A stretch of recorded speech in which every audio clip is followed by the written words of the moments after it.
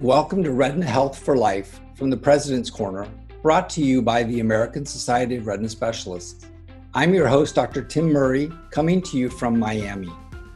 On each episode, we'll bring you inspiring conversations about your sight and the special role the retina plays in making healthy vision possible.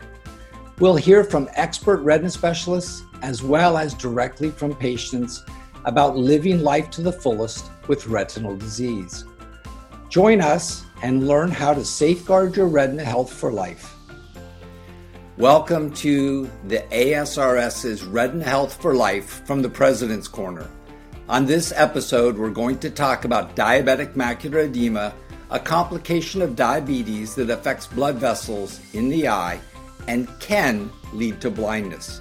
But with early diagnosis and treatment, particularly by a retina specialist, disease-related vision loss can be avoided.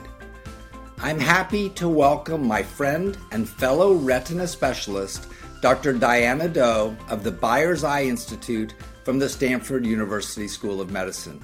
Welcome, Dr. Do. Hi, Tim. It's a pleasure to join you. Diana, you are really an expert in diabetic disease, particularly in diabetic macular edema. Could you talk a little bit about what diabetic macular edema is, how it occurs, how the patients may experience it, and what your recommendations are for patients in their general health care? Diabetes is a huge public health problem, and every individual with diabetes is at risk of developing diabetic eye disease, otherwise known as diabetic retinopathy.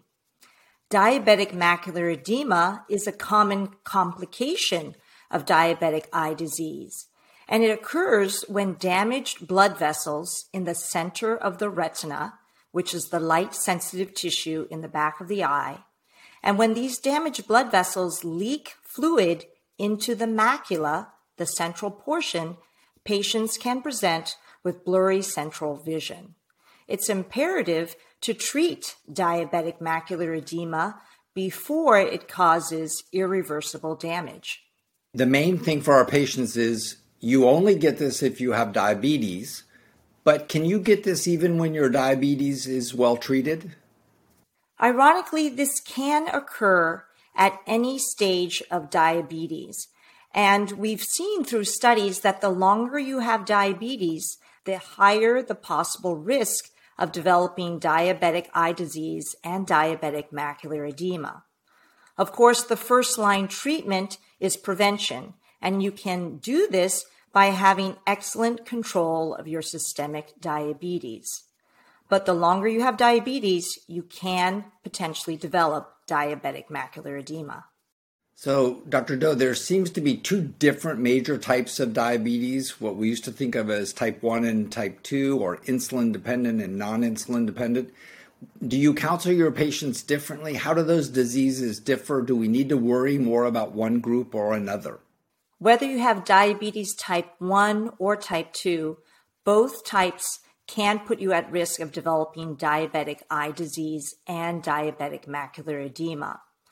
Certainly, we find that older individuals who are diagnosed with type 2 diabetes may already have pre-existing diabetic eye disease because they're often diagnosed at a later stage in life. We typically think type 1 diabetics are younger individuals, and perhaps they might develop diabetic eye disease a few years after their initial diagnosis. But it's important, whether you have type 1 or type 2 diabetes, to see your ophthalmologist and retina specialist for a comprehensive eye examination. You've said that systemic control is important, and we know that our patients measure their blood sugars. We also know that there's a test called a hemoglobin A1C. Which of those is most important, and what do they tell us? Both tests are useful, but the hemoglobin A1C is a blood test your doctor might order, and it gives you a percentage which shows us how the blood sugars have been doing over a 3 to 4 month period. Ideally, we would like the hemoglobin A1C to be 7% or less. This indicates good control of your systemic diabetes. Studies have suggested that the higher the hemoglobin A1C, that indicates poor control of your diabetes and the higher the risk for diabetic retinopathy. So I think that's really important. I always feel that for my diabetic patients, they really need to be empowered to know that they play a major role in their health, and I think even a more major role when it comes to their vision. So should they be asking to see an ophthalmologist or a retina specialist? How should the patient know to get the best eye care possible? Exactly. First of all, it's so important to see an ophthalmologist and specifically a retina specialist if you are suspected to have diabetic eye disease, because there are so many new advances that are available today in detection using imaging, state-of-the-art imaging that we have in our retina specialist office, and also new treatments that can actually improve vision and reverse retinopathy. So I think that's really amazing, because the concept of being able to reverse disease and recover vision, that was something that was really unheard of a generation ago. But when we want to look for our patients looking for things, one of the things that I am always struck by is how important it is for us typically to see the patient before they've lost their vision. So patients need to understand that you don't wait till you have a symptom of vision loss, that you can really ask to be seen by a retina specialist or ophthalmologist earlier. But for patients that haven't seen a specialist and they are monitoring, what should they look for worrisome signs or symptoms of disease? Patients with diabetes can present with a multitude of symptoms. Sometimes it's just a slight blurriness of their vision, difficulty reading or driving, or even double vision. Any of these symptoms could suggest that they already have diabetic macular edema or swelling in the center of the retina. In addition, there are many patients who have diabetic retinopathy, but they may be asymptomatic because the disease right now is in the periphery of the retina. Those patients should be seen because there are effective treatments that can reverse that damage that has already been done. And I think that's really important, and also to emphasize that you have to check your vision one eye at a time. Many of my patients come in and don't realize that they have poor vision in one eye because the other eye has really excellent vision, and their brain kind of focuses on the good vision. So I think that's an important clue also. So our patients should expect to have good vision out of both eyes, reading and distance vision. And if they don't, they really need an explanation of why. Exactly. I agree with you completely. And the patients do have to be proactive because sometimes seeing the ophthalmologist or the retina specialist may take time to make an appointment. But with the advent of all the imaging modalities we have today in our office suites, we really can individualize the approach to the patient, tell them the severity of their disease, and come up with a management plan to preserve their vision.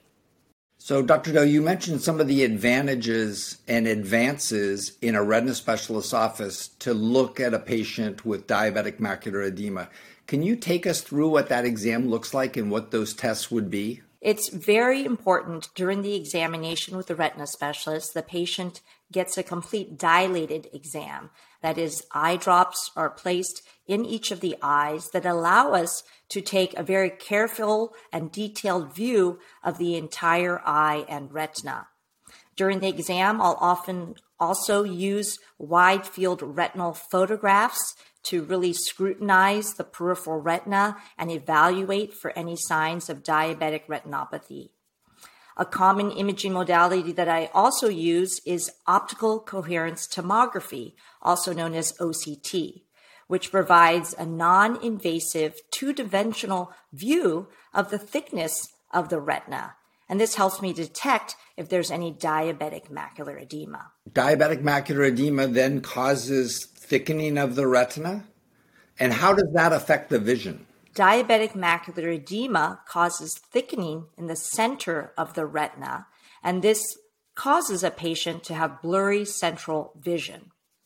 In addition, we see that the leakage of damaged blood vessels from diabetes can result in this persistent thickening in the center of the retina. And that's why prompt and regular follow-up with the retina specialist is essential to get treatment to help reverse the damage and improve the vision. So in that office exam, your patients have vision measured in each eye. The eye pressure is measured, the front of the eye is examined, and then you have this examination really looking for the worry for diabetes in the retina. What do you take as a history for these patients in terms of things they can help with? You've talked about controlling your blood sugar. Do things like high blood pressure or smoking or diet or exercise or weight, do those play a role in this disease? It's also very important to manage the other medical conditions that might be affecting the patient. As you mentioned, hypertension, high blood pressure is a common condition that many patients have. And we know that uncontrolled high blood pressure can also damage the retinal blood vessels and contribute to worsening of the diabetic retinopathy. So it's important to look at the whole entire patient and remind them that managing their health and being proactive will help preserve their vision. So there are some things the patient can do on their own before seeing the doctor. There's information they bring to you, like their hemoglobin A1C, the medications they're taking. I usually like my patients to come to me earlier in the course of their treatment. I'm never unhappy to see a diabetic patient and tell them they look great. I'm only sad to see that diabetic patient who didn't come to me early and has very advanced disease. But you've also alluded to the fact that with advanced disease, we have some amazing new treatments. So if you see a patient with diabetic macular edema that involves the center of the macula and the vision is affected, what treatments are you able to deliver to that patient? Over the past decade, the treatment for diabetic macular edema and diabetic eye disease has really been revolutionized and given our patients so much more hope and chance for vision improvement and preservation. The first-line treatment for diabetic macular edema is a medicine that's injected locally into the eye, and it targets the pathophysiology, the reason why the damaged blood vessels are leaking. This medicine blocks a protein called vascular endothelial growth factor, VEGF, which is overexpressed in eyes with diabetic macular edema and diabetic retinopathy. By delivering this local medicine into the eye, we're able to reduce the swelling associated with diabetic macular edema and reverse the retinopathy that is seen. So it's an amazing treatment that can really improve vision. Right. So I think that's amazing, right? So, you can actually recover the function of the eye and the vision within the eye. And that often is a wake-up call to our patients to get healthier too, right? So they realize that there's ongoing damage, and sometimes that helps you to be a little better about the blood pressure and blood sugar control, about your exercise and your diet. So, Dr. Doe, in the past, we used laser therapies for patients with macular edema. We virtually never talk about that anymore. Can you tell us what's really changed? Why is one potentially better than the other for treatment?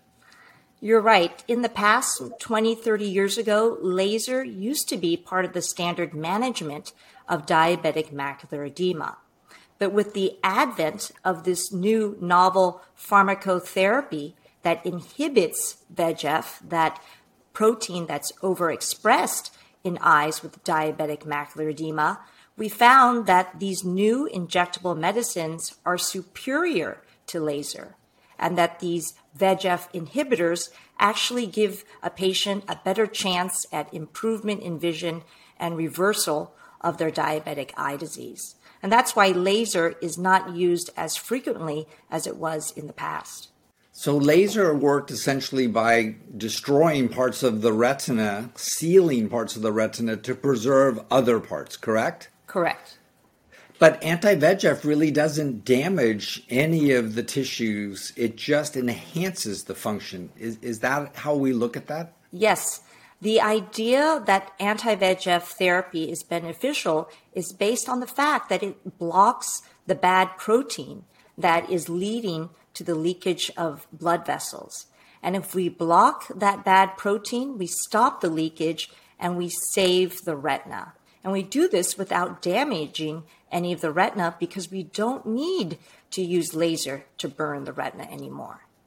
And Dr. Doe, when you see the patient and you do that OCT and there's thickness and you inject and you bring them back, can you actually see the improvement on the OCT? Is that a way that you can follow objectively the swelling of the retina? It's amazing that we do have this imaging biomarker, the OCT, which can show us before and after effects of this pharmacotherapy that we deliver to the eye.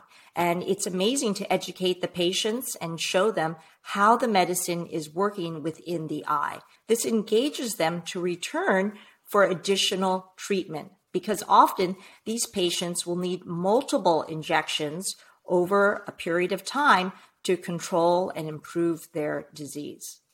It's also been an exciting time because we're talking about some newer medications that may actually work better and last longer, so patients potentially could see us in our office and be treated less often. Is that exciting for you also? There's definitely a lot of excitement in retina. Vision scientists are continuing to explore new therapies that, as you mentioned, can improve upon what we've already developed. These new medicines that are in late-stage clinical trials block VEGF and also block other pathways that have been implicated in diabetic eye disease. And the additional benefit of these new medicines is that they can last longer inside the eye, and therefore patients will need less frequent treatment but still have the same beneficial effects. It seems when we talk about this that the earlier that a patient is seen, diagnosed, and treated, the better likelihood they are to keep excellent vision through their entire lifetime. Is that correct? Exactly. Diabetes is a chronic condition, but it does not need to lead to vision loss. Diabetic eye disease is preventable. And certainly with the advent of all the new technology we have as a retina specialist, we can really improve a patient's vision and reverse their diabetic eye disease. I think it's imperative that patients see us regularly because we can offer them hope and save their vision for their entire life. So I think it's pretty obvious that they need to see an eye specialist early. And I think it's also important to know that the retina specialist is the only one that does the treatments that we've discussed for macular edema. So it's important to know that you may see one ophthalmologist and then be referred, and that's okay, right? Yes, the retina specialist is a physician surgeon who's specifically trained to treat the complications of diabetic eye disease. And we have the skill and talent to really administer these medicines and tailor the treatment to each of our patients. I love that tailor the treatment to each of our patients because I think you and I are very strong believers that we do personalize the care of our patients and that it takes a physician and a patient to make good decisions together. So I love that individualized focus on care. But I think as big as a message as that is, it's important to know what to look for. So you mentioned dilated exam, you mentioned imaging of the retina and OCT, and then you mentioned the importance of overall good general health. So I think that was an amazing overview of where we are in the United States and in the world for the evaluation and care of diabetic macular edema. Dr. Doe, any other comments before we end our session? I would just say that it's so exciting to be in the field of retina today because we could make so many advances and save the vision of our patients that there does not have to be vision loss and blindness today if a patient will see their retina specialist and get appropriate therapy. What an exciting time. So Dr. Diana Dove from the Stanford Medical School and Byers Eye Institute, thank you for joining us today. Thank you, Tim. Thanks for tuning in to Retina Health for Life from the President's Corner. You can watch and listen to more episodes on the ASRS YouTube channel and on popular podcast directories, including Apple Podcast, Google Podcast, and Spotify. For even more information about safeguarding your vision for a lifetime, visit asrs.org/patients and follow ASRS on both Facebook and Twitter. Retina Health for Life is made possible in part through generous support from the Foundation of the American Society of Retina Specialists, Allergan, Genentech, Novartis, and Regeneron Pharmaceuticals. See you soon.